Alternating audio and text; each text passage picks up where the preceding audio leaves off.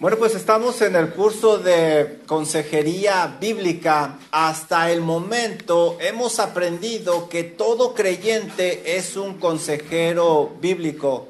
Si tú has escuchado el Evangelio y has respondido al Evangelio con arrepentimiento y fe, la Biblia enseña que tú eres un consejero bíblico. Todos somos consejeros. La pregunta es, ¿somos buenos consejeros o somos malos consejeros? Pero todos vamos a dar un consejo, y aquel que es creyente obviamente va a buscar aconsejar conforme a la palabra de Dios. La consejería bíblica aprendimos nosotros que es muy superior a las otras opciones, y estudiamos la diferencia entre psicología y consejería y vimos por qué la consejería bíblica es superior. También aprendimos que un consejero bíblico debe de tener conocimiento, debe de prepararse, debe de tener madurez, va a recibir información y debe de manejar esa información con madurez y debe de tener bondad. Debemos de buscar aconsejar con amor, con misericordia, porque quizá el día de mañana nosotros vamos a ser aquellos que vamos a necesitar una mano que se extienda. Y también aprendimos que tenemos una sola herramienta, y esa herramienta es la Biblia. Un consejero bíblico, su herramienta es la Biblia, no necesita nada más. También, como consejeros bíblicos, aprendimos hasta ahorita que nosotros no nos conformamos con un cambio externo. Nosotros buscamos que haya un cambio en el corazón. Hay personas que pueden dejar malos hábitos, pero por dentro siguen las maquinaciones, siguen cosas pecaminosas. Por eso nosotros buscamos que haya un cambio de corazón, es lo que enseña la Biblia. También vimos que todo consejero bíblico tiene una meta, y la mayoría se enfoca en el cambio externo, pero nosotros no. Nosotros buscamos que aquella persona que viene y nos pide un consejo, viva para la gloria de Dios en cualquier situación. En cualquier situación queremos que esa persona viva para la gloria de Dios. Y bueno, desafortunadamente hay situaciones en las que la persona va a tener que vivir con dolor, y lo vimos en la vida de Pablo. Vivió con dolor, lo estudiamos en la cárcel, pero en cada circunstancia su vida era para la gloria de Dios. Y hay ocasiones también en las cuales el Señor remueve la enfermedad, el Señor prospera, el Señor bendice, pero Dios es soberano. Ya sea un lado o ya sea el otro, la persona tiene que ser para la gloria de Dios. Eso es lo que buscamos al aconsejar. Y la semana pasada comenzamos con el tema de recolección de datos. Ya sé cuál es mi objetivo, ya sé qué instrumento usar. Ya tengo a la persona enfrente con una situación. ¿Qué es lo que tengo que hacer? La semana pasada aprendimos que necesitamos recolectar datos, información. Y hoy vamos a continuar con ese tema. Lo primero que nosotros vimos la semana pasada es que debemos de recolectar información acerca de su estado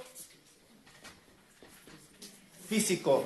Lo físico influye también en lo espiritual, lo estudiamos la semana pasada. Por eso nosotros preguntamos cosas como, ¿cómo vas de sueño?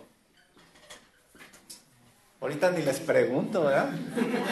Pero cuando ustedes aconsejen, pregunten, ¿qué tan bien duermes? ¿Estás durmiendo bien? Porque eso afecta. ¿Qué tal comes? Y te van a decir, yo como bien. ¿Qué tipo de dieta llevas? Porque también aprendimos cómo lo que comemos nos afecta. También, ¿qué tipo de actividad física? Aprendimos que una vida sedentaria es propensa a problemas cardíacos y otras cosas. Y también, lo último, ¿qué tal tu estado de salud? Estudiamos la semana pasada que Dios nos hizo de dos partes, cuerpo y espíritu, y tenemos que atender las dos. Y estas son las áreas que nosotros buscamos en lo físico. El día de hoy vamos a seguir recolectando información y lo próximo tenemos que obtener información, datos de los recursos. Los recursos de la persona. Debemos investigar si el aconsejado tiene los recursos necesarios para poder salir adelante en su situación. Hay que saber con qué cuenta esa persona y qué es lo que le hace falta. ¿Y cuál es el recurso más importante que debemos de investigar? Su condición con Dios. Si realmente tiene una condición espiritual en la cual se comunique con el Señor. Lo primero que debemos de investigar es si la persona realmente tiene una relación con Dios. ¿Es un creyente? Porque si es un creyente, bueno, las cosas van a ser más sencillas. Vayan por favor conmigo a Gálatas 5, 21 y 23.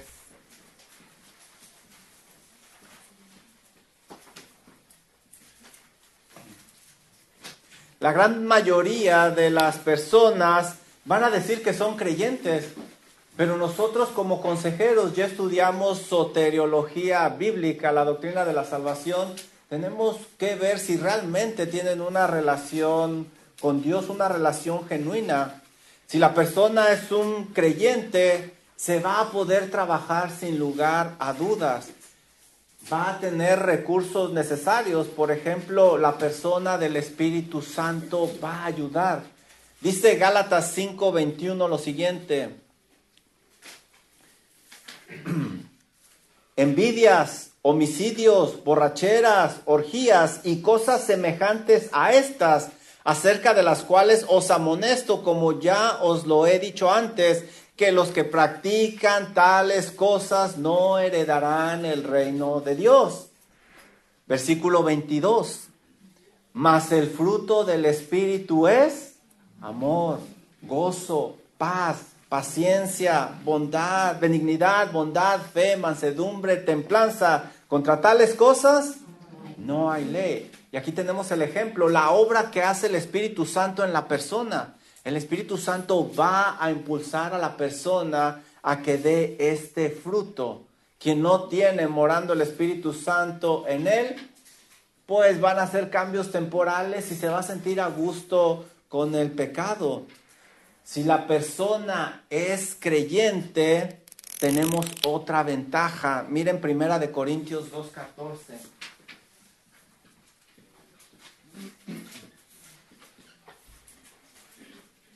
La persona va a poder entender las Sagradas Escrituras, la Biblia. Dice 1 Corintios 2:14 que el hombre natural no percibe las cosas que son del Espíritu de Dios, no las entiende, porque para él son locuras, son pérdida de tiempo, no las puede entender, dice este pasaje, porque se deben de discernir espiritualmente. Ahora, otra ventaja que vamos a tener si la persona es creyente, 2 Corintios 3:18.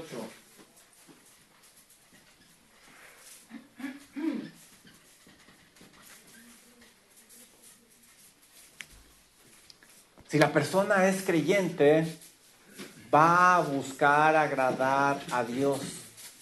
Dice 2 Corintios 3:18, por lo tanto, nosotros todos, mirando a cara descubierta como en un espejo la gloria del Señor, somos transformados. Dios va obrando internamente de gloria en gloria en la misma imagen como por el Espíritu del Señor. Dios va a trabajar en la vida de estas personas para que se asemejen al Señor Jesucristo.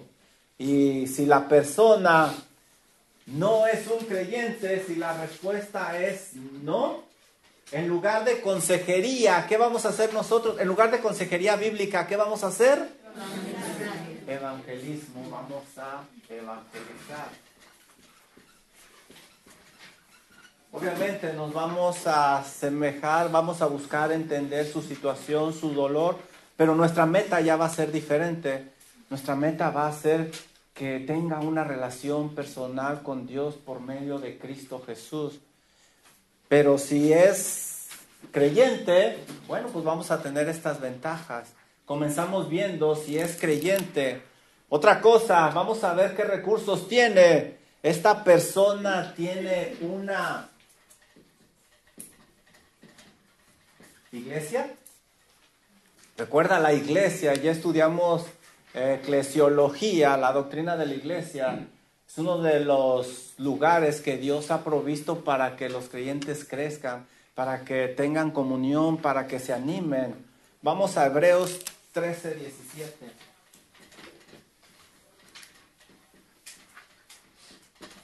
En una iglesia local es donde nos ayudamos, nos animamos, nos exhortamos.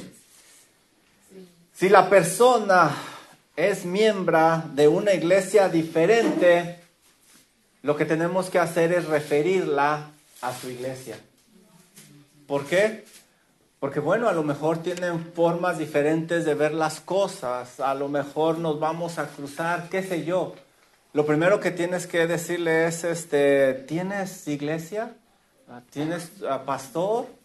¿Tienes algún líder espiritual? Ve con él. Yo te aconsejo que vayas con él. Yo puedo orar por ti, vamos a orar, pero lo mejor es que vayas y hables con ellos, porque mira lo que dice Hebreos 13:17. Obedecer a vuestros pastores y sujetaos a ellos, porque ellos velan por vuestras.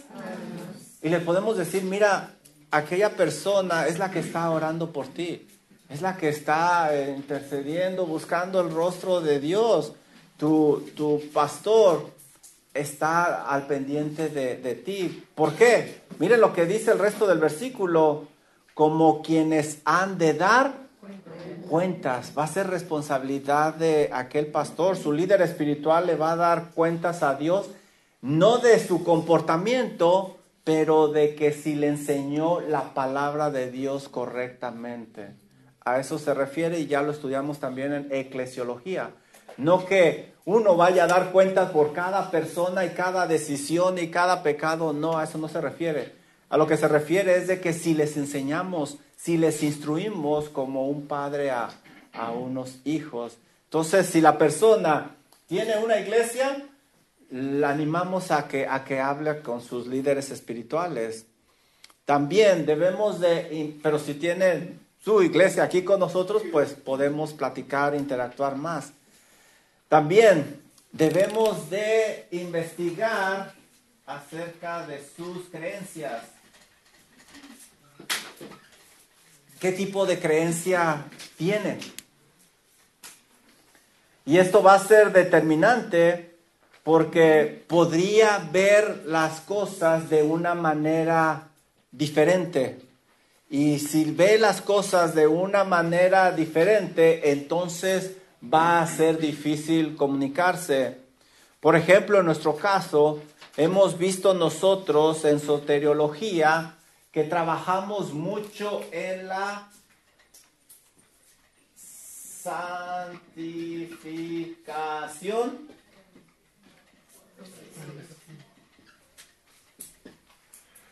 Tuve que sacar la palabra dominguera, ¿verdad? Si no, ¿cómo los apantallo el día de hoy? ¿Qué significa santificación progresiva?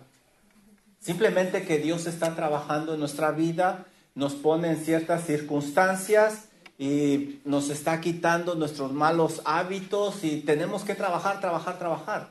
Eso es lo que creemos nosotros. Dios está trabajando, nos está limpiando, nos está santificando. Pero hay, por ejemplo, otras iglesias que creen diferente.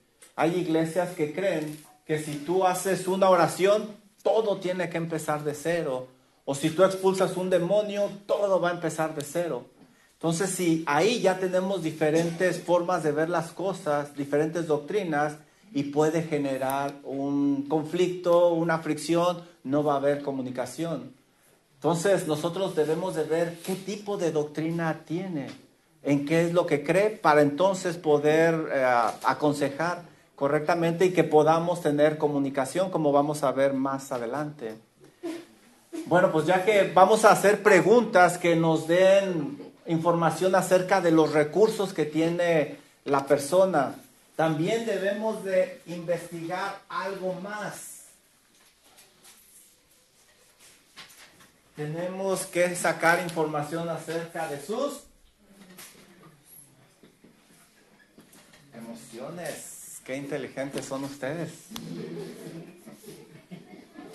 Debemos de recolectar información sobre las emociones del hermano que estamos aconsejando.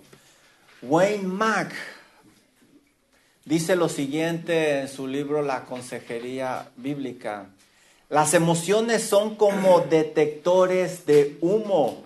Las emociones no son el problema principal, pero indican que algo está sucediendo. Algo se está quemando. Si una persona ignora el detector de humo, la casa va a terminar en cenizas. Debemos de sacar información acerca de las emociones de la persona. ¿Cómo actúa? Cuando hablamos de esto, hermanos, recuerden lo que dijimos al inicio. ¿A quién es al primero que vamos a aconsejar? Nosotros mismos. Juan, ¿duermes lo suficiente? ¿Qué estás comiendo? No es que esté engordando, sino que estoy hinchado. ¿Qué actividad tienes? Actividad física, ¿te la pasas sentado todo el día? ¿Cómo te sientes de salud? Esto que estás sintiendo tú no es normal. No es tu forma de ser usual. ¿Qué está pasando? Yo mismo tengo que preguntarme. Y lo vemos a través de la Biblia, cómo los salmistas se hablaban a ellos mismos. Juan, ¿tienes los recursos necesarios para salir adelante? ¿Tienes alguien con el que puedas platicar, un líder espiritual? ¿Qué es lo que crees? Juan, ¿qué tal esas emociones? Eso que sentiste es un detector de humo. ¿Qué hay detrás de eso? ¿Por qué eso te hizo enojar tanto? ¿Por qué hizo que te pusieras tan triste? ¿Por qué te puso tan alegre? Debemos de ver la raíz. Yo mismo me tengo que analizar. Algunas personas procuran eliminar las emociones negativas como la ansiedad, depresión, temor o el furor, el enojo. Pero es un error suprimir esas emociones por medio de terapias de conducta o medicamento, porque no hemos llegado a la raíz. No hemos llegado. Piensen en esto. Si les duele la cabeza, ¿qué es lo primero que hacemos? ¿Una aspirina? ¿Un Tylenol? Eso es lo que estamos haciendo. Estamos suprimiendo lo que nos está alertando que hay algo más. El dolor de cabeza me está indicando que algo no está funcionando bien en mi cuerpo. ¿Y qué es lo que estoy haciendo? Quitando el detector de humo. Tu carro, de seguro tu carro es como el mío. Parece arbolito de Navidad. Todas las luces se prenden. ¿Qué es lo que hacemos? Agarramos el escáner, se lo ponemos y apagamos esas lucecitas y ya pensamos que se solucionó todo. No, estoy apagando el detector de humo. Juan, me está diciendo ese dashboard que algo no está bien con tu carro. Lo mismo sucede con las emociones. Suprimirlas así es un error, es un problema. Porque, como dice Wayne Mack, la casa va a terminar en llamas tarde o temprano, en cenizas. No se ha eliminado la raíz del problema. Las emociones no deben de ser ignoradas. Dios nos dio las emociones como detectores de humo. Miren, 1 de Timoteo 1:7.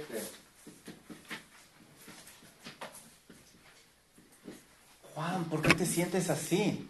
Y estudiamos la semana pasada a Elías, ¿se acuerdan? Elías no era el Elías de siempre, pero lo que pasa es que estaba agotado. Y eso se vio reflejado en sus emociones, en su estado de ánimo. Dice 1 de Timoteo 1:7 lo siguiente. Mediante el Espíritu Santo nosotros podemos controlar esas emociones y saber lo que está sucediendo. Porque no nos ha dado Dios espíritu de cobardía. 2 de Timoteo 1:7. ¿Dónde andaban? No me digan que fue la 1 de Timoteo. Si les contara que yo escribí aquí primera de Tomote. Primera de Timoteo, Tomote. No, y luego segunda, volví a poner primera. Segunda de Timoteo. Segunda de Timoteo 1:7. ¿Ya lo tienen? Porque no nos ha dado Dios espíritu de cobardía. Ahí ya está una emoción, sino de poder, de amor y de dominio propio. Las emociones son detectores de humo. Debemos de preguntarnos a nosotros mismos qué está pasando, qué se está quemando. Vamos a Génesis 4, del 5 al 8.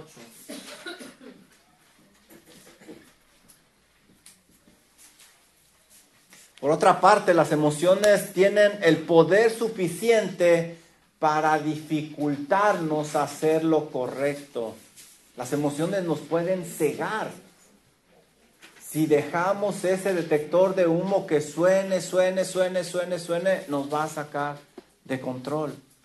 Génesis 4, del 5 al 8, es la historia de Caín y Abel cuando llevan la ofrenda al Señor. Miren los detalles impresionantes, increíbles, interesantes que nos da la Biblia. Llevan su ofrenda, pero Caín no lleva lo que Dios pedía. Pero Dios no miró con agrado a Caín ni a la ofrenda suya, y se ensañó Caín en gran manera, y decayó su... ¿Qué es esto? Emociones, sentimientos. Aquí las emociones ya afectaron a Caín en gran manera. Juan, ¿por qué decayó tu semblante?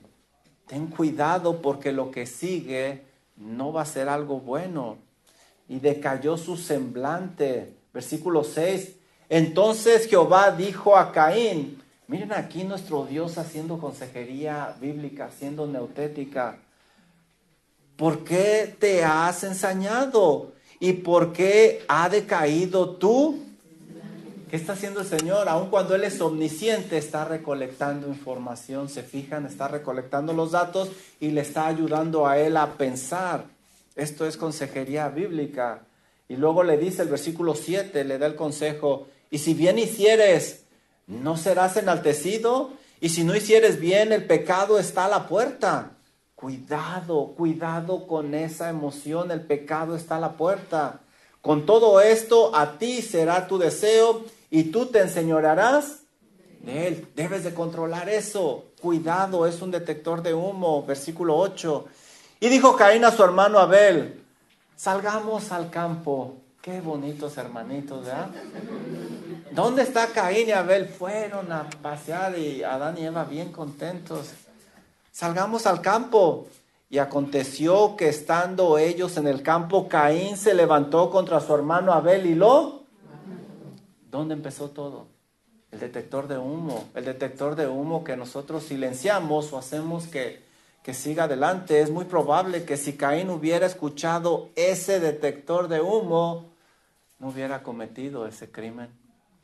Y quizá en estos momentos tú y yo estamos pensando en ocasiones en las cuales no escuchamos el detector de humo, hicimos cosas semejantes como la de Caín. El enojo fue el resultado del incendio que ocasionó su orgullo pecaminoso. Lo que hizo él no era lo correcto, sabía el tipo de ofrenda que tenía que llevar, pero ese orgullo debía de ser apagado por medio del arrepentimiento, pero no quiso. No hizo caso a ese detector de humo. Hay que preguntarnos o preguntarle al aconsejado qué tan sensible es a ciertas emociones, cómo le afectan. Como les decía Juan, ¿por qué decayó tu semblante? ¿Por qué te molesta tanto eso? ¿Por qué te pone tan triste? Y eso nos debe de llevar a la raíz de lo que está atrás. Otra cosa más que debemos de investigar y sacar información son las acciones. ¿Vamos bien hasta ahorita? 2 personas van bien conmigo, gloria a Dios por esos 2 espirituales. Y conmigo ya somos 3. Acciones. Debemos de preguntarle a nuestro aconsejado qué cosas está haciendo y qué cosas está dejando de hacer. Vamos nuevamente, bueno, pues ya estaban ahí, Génesis 4, del 3 al 5, vamos un poquito antes.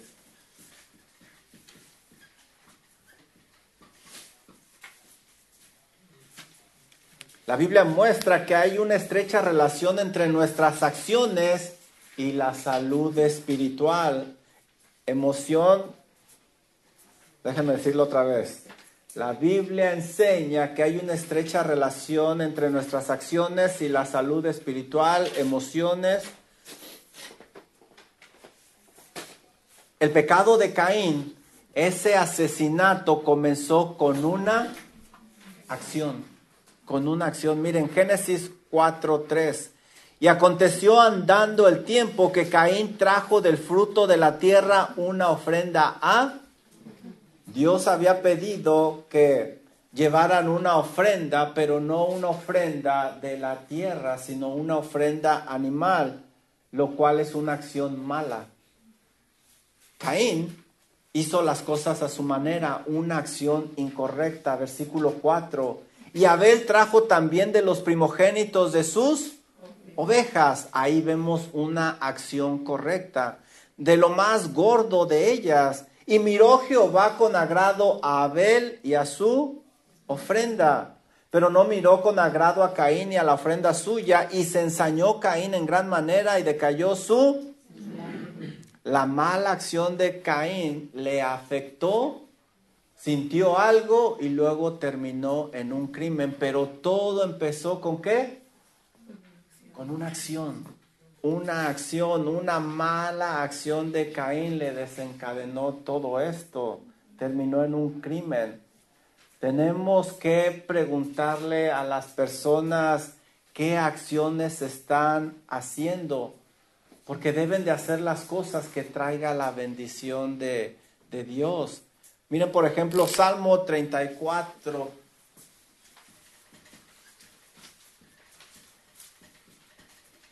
Del 12 al 14.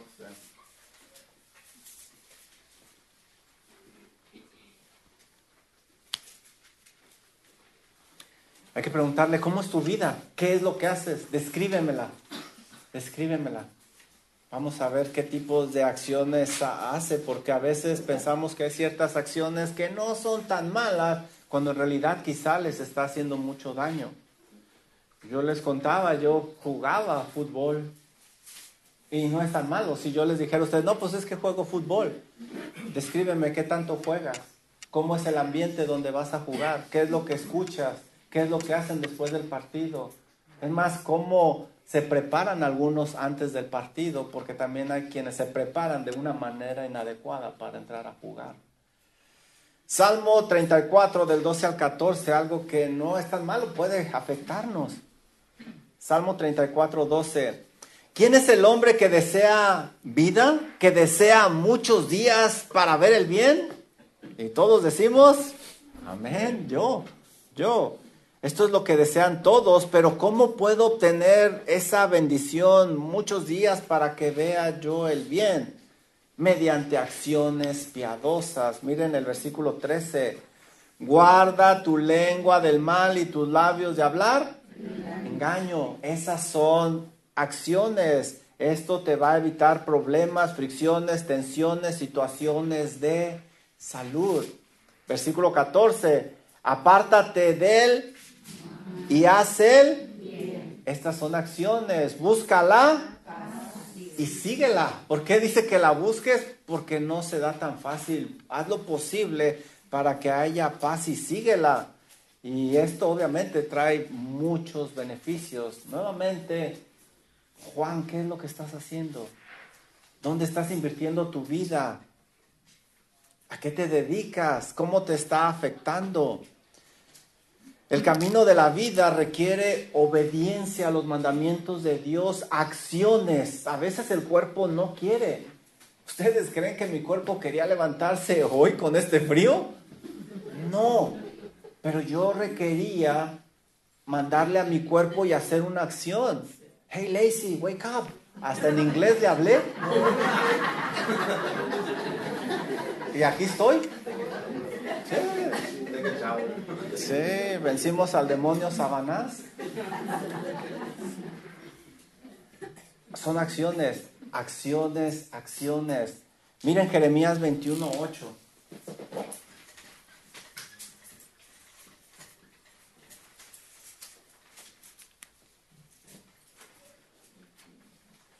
Jeremías 21:8. Acciones, Dios quiere acciones de parte de nosotros. Y a este pueblo dirás, así ha dicho Jehová, he aquí pongo delante de vosotros el camino de vida y el camino de... Y ellos iban a decidir. Acciones, Deuteronomio 30:15.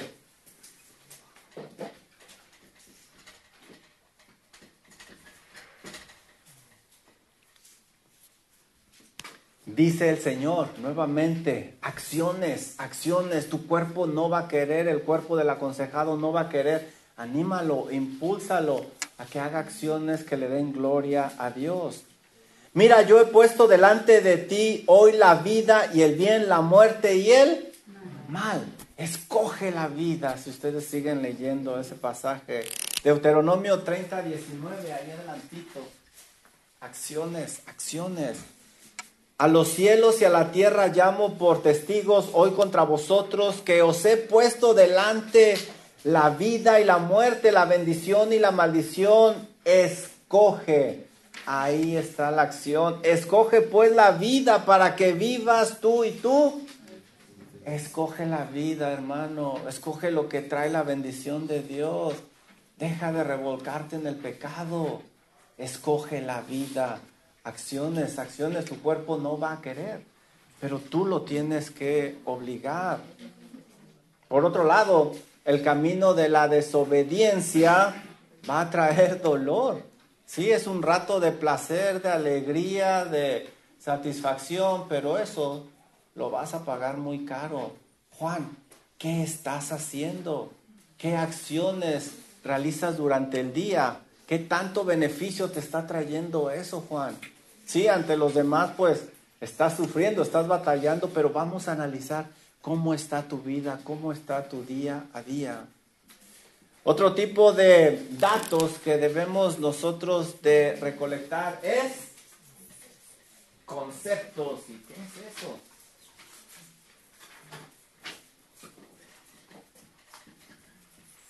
Conceptos. Esto se refiere a las convicciones personales, actitudes, expectativas, deseos, valores. ¿En qué confía la persona? ¿Qué teme? ¿Qué es lo que le impulsa a vivir? ¿Cuáles son sus motivaciones? ¿Qué conceptos? Es muy importante saber qué es lo que controla al aconsejado. ¿Qué es lo que lo impulsa a realizar esas acciones? Cada uno de nosotros tenemos como una motivación que nos impulsa. Si Dios no es el que nos inspira, si Dios no es el que inspira al aconsejado, bueno, el mundo lo va a influenciar de muchas maneras. Mira lo que dice Mateo 6:24.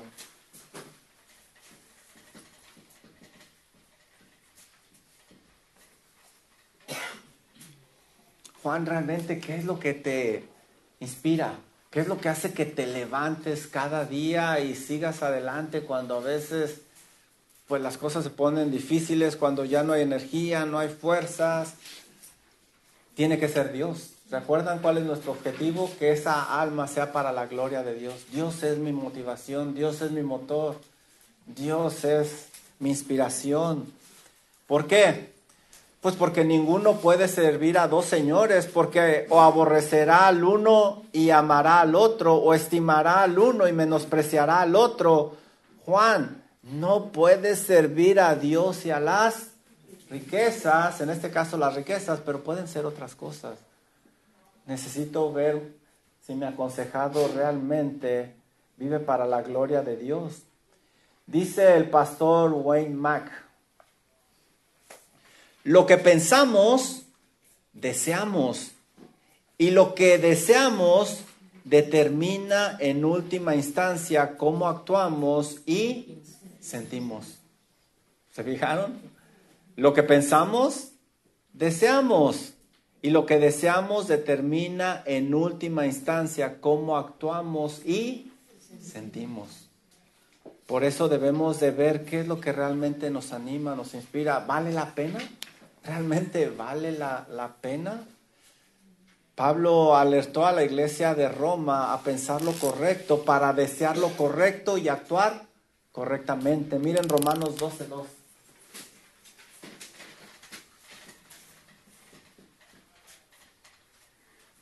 Romanos 12:2.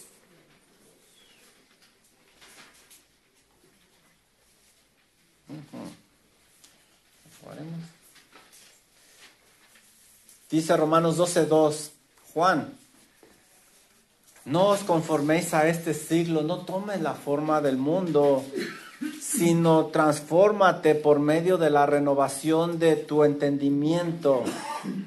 Es decir, Juan, debes de cuidar cómo piensas, no pienses como piensan aquellos que no tienen una relación con Dios. Para que comprobéis cuál es la buena voluntad de Dios, agradable y perfecta. Pablo alerta. De manera similar también le dijo a la iglesia de Éfeso, Efesios 4:22 al 24.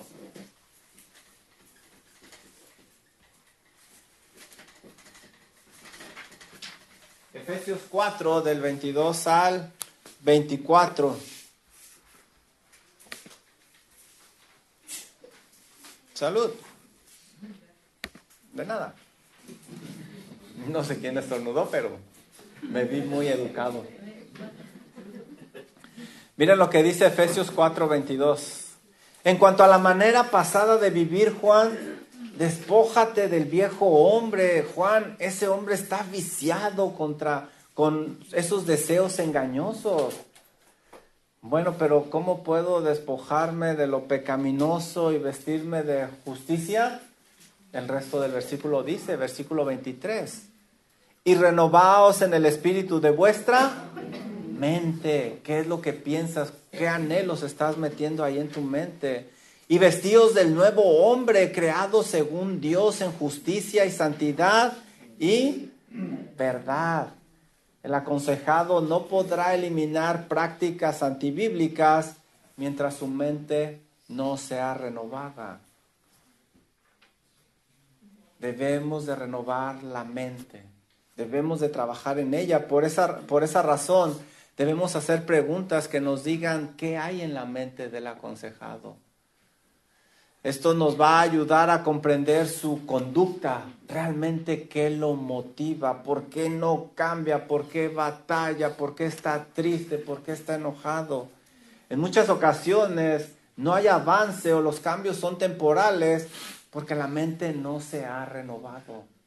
No se ha renovado. Si yo batallo, por ejemplo, ¿se han fijado en H-E-B? ¿Dónde ponen la leche los de H-E-B? ¿Y por qué la ponen hasta atrás? Mientras tú caminas, estás siendo bombardeado con un montón de productos y los productos de primera necesidad están hasta atrás. Si yo batallo con pornografía, ¿qué voy a hacer yo en una sección donde hay revistas? No lo voy a meter en mi mente. Si yo batallo con el alcohol, ¿por dónde me voy a ir? Aunque tenga que caminar más, es más importante mi mente. Debo de cuidarla. Y el detalle es que muchas veces las personas están bien mientras acuden a consejería, porque ahí hay un tipo de presión, un ambiente controlado. Pero cuando se dejan el de estarse reuniendo, ¿qué es lo que pasa? ¡Fum! Regresamos a lo mismo. ¿Por qué? La mente no se ha cuidado. Si deseamos ayudar al aconsejado, debemos de obtener información acerca de su mente. Ayudarle a que evite esos lugares, que evite esas compañías, que evite todo eso que puede entrar a su mente, porque ese va a ser la motivación que lo va a impulsar a seguir adelante. Conceptos, conceptos, conceptos. Yo no sé por qué le pusieron conceptos. Pero ahora vamos a ponerle mente. Mente. La mente, la mente, la mente. ¿Qué otra cosa debemos de hacer? Datos históricos.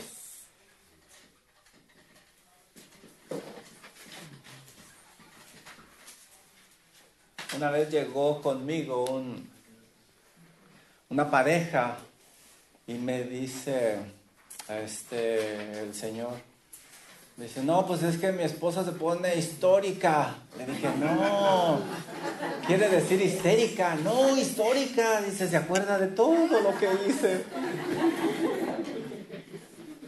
Históricos, datos históricos. Debemos de obtener información del contexto presente y pasado del aconsejado. Aquí debemos de tener cuidado. En el presente debemos de ver cómo vive, qué presiones tiene, qué tipo de familia tiene, dónde trabaja. Ese es el presente. Tenemos que agarrar información de su presente, qué le está afectando. Pero también tenemos que ir al pasado para ver frustraciones, fracasos, tentaciones, bendiciones, en fin, qué sucedió en el pasado. Pero aquí es donde debemos de tener cuidado, porque no debemos de cometer el error que la gran mayoría comete al transferir todo al pasado para descargar la responsabilidad en el pasado y en otros. Es que yo soy así porque mi ta. No, es importante sacar la información, pero no debes tú de quitarte responsabilidad. Tú tienes responsabilidad ante Dios. No debemos de ignorar el pasado porque definitivamente afecta al presente. Puede haber ahí patrones de pecado, pero tampoco debemos de usarlo como una excusa para quitar responsabilidad. Y aquí es la parte donde la mayoría falla, quita responsabilidad. Lo que ocurre en el presente es tan importante como lo que ocurre en el pasado. Un consejo sin el contexto adecuado puede ser muy dañino. Si nada más nos enfocamos en el presente o nada más nos enfocamos al pasado, el consejo puede causar mucho daño porque no tenemos todo el panorama. Miren un ejemplo, Job 19, del 1 al 3.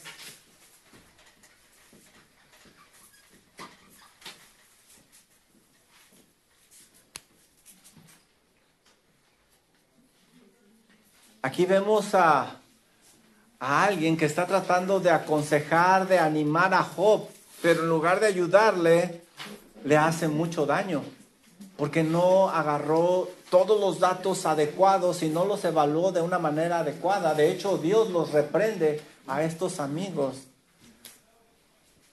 Respondió entonces Job y dijo, gracias por su consejo, amigos, en verdad me ayudó mucho. Con esos amigos, ¿para qué quiero enemigos? Dice Job, ¿hasta cuándo angustiaréis mi alma y me moleréis con palabras? De por sí Job había perdido tantas cosas.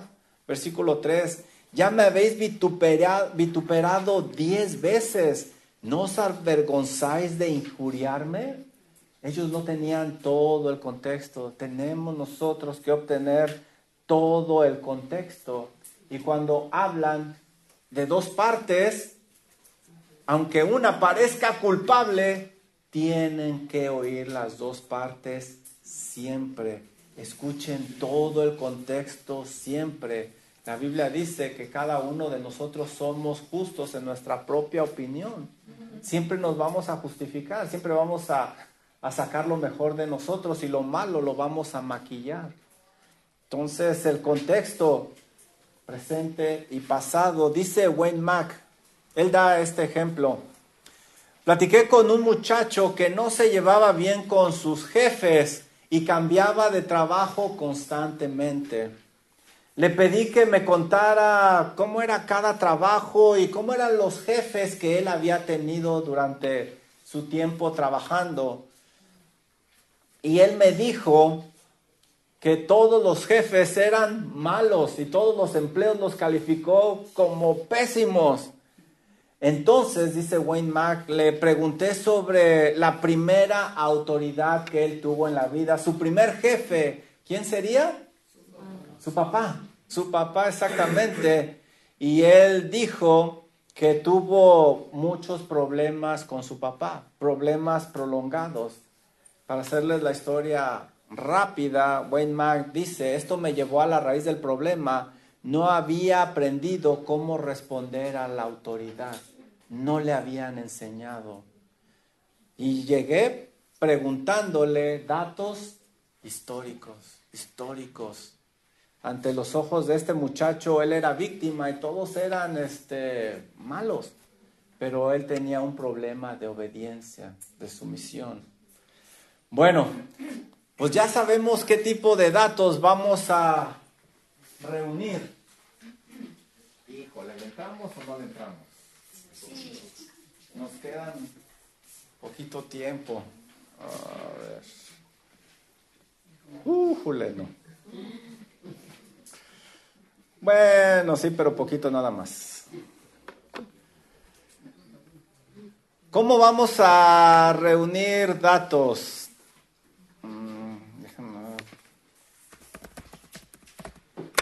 ¿Cómo vamos a reunir estos datos? Pues existen varias formas de hacerlo, pero nosotros vamos a buscar hacerlo práctico. El enfoque que vamos a tener es como si fuera una plática informal. No que estamos sentados en una oficina, no. Sino una plática informal, nosotros mismos. Entonces vamos a obtener nosotros estos datos. Híjole, esto está difícil doctrinalmente, a ver si me entienden.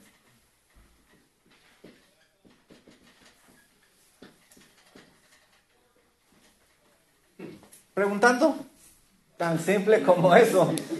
Pregunten. Miren, cuando nosotros vamos, por ejemplo, a Génesis 3, cuando Adán y Eva pecó, ¿qué hizo el Señor? Les preguntó, ¿dónde estás tú? Y después, cuando está confrontándolos a ellos, hey, ¿quién te enseñó que estabas desnudo? ¿Has comido del árbol del que yo te mandé que no comieses? Génesis 3:11. Génesis 3:13. ¿Qué es lo que has hecho? Usé ejemplos de Génesis 3. Preguntar. Pero no hay que hacer cualquier tipo de preguntas. Las preguntas deben de ser adecuadas. Las preguntas adecuadas son aquellas que se hacen con prudencia y amor. Número 1, mi pregunta debe de ser con prudencia y amor. Yo también debo de preguntarme, ¿por qué estás preguntando eso? ¿Realmente es importante para la situación o simplemente estás tratando de satisfacer tu curiosidad? Debemos de buscar que las preguntas sean adecuadas, que nos den la información que necesitamos, y también deben de buscar tranquilizar al aconsejado. Debemos de evitar que se ponga a la defensiva o que ya no quiera platicar. No, debemos de interactuar para obtener información. Él debe de alcanzar a ver que nos preocupa, que queremos ayudarle. Cuando el consejero nota que el aconsejado está incómodo en ciertas líneas de preguntas, bueno, cambiamos el tema, pero después regresamos y vamos a insistir hasta que saquemos esa información para poder ayudarle. Ahora, las preguntas adecuadas son relevantes.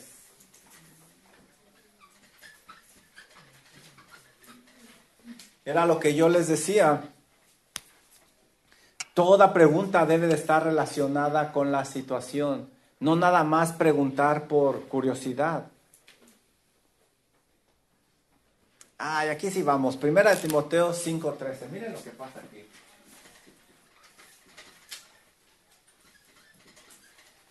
Primera de Timoteo 5:13.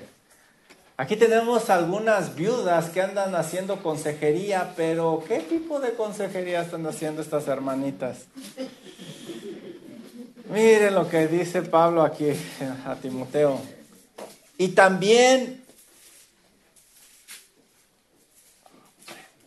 está reprimida, está regañando. Y también aprenden a ser ociosas, andando de casa en casa.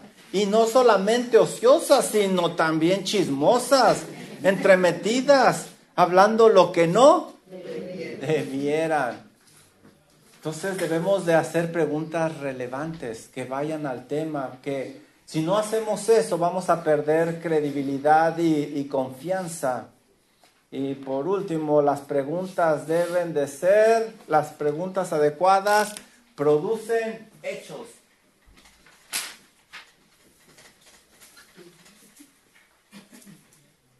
Muchas veces preguntamos y no sabemos preguntar y no genera ningún hecho. Por ejemplo, decimos, muchas veces preguntamos, oye, ¿pero por qué lo hiciste, hermano? ¿Y qué es lo que usualmente nos dicen? No sé. Eso no va a ayudar, no produce un hecho.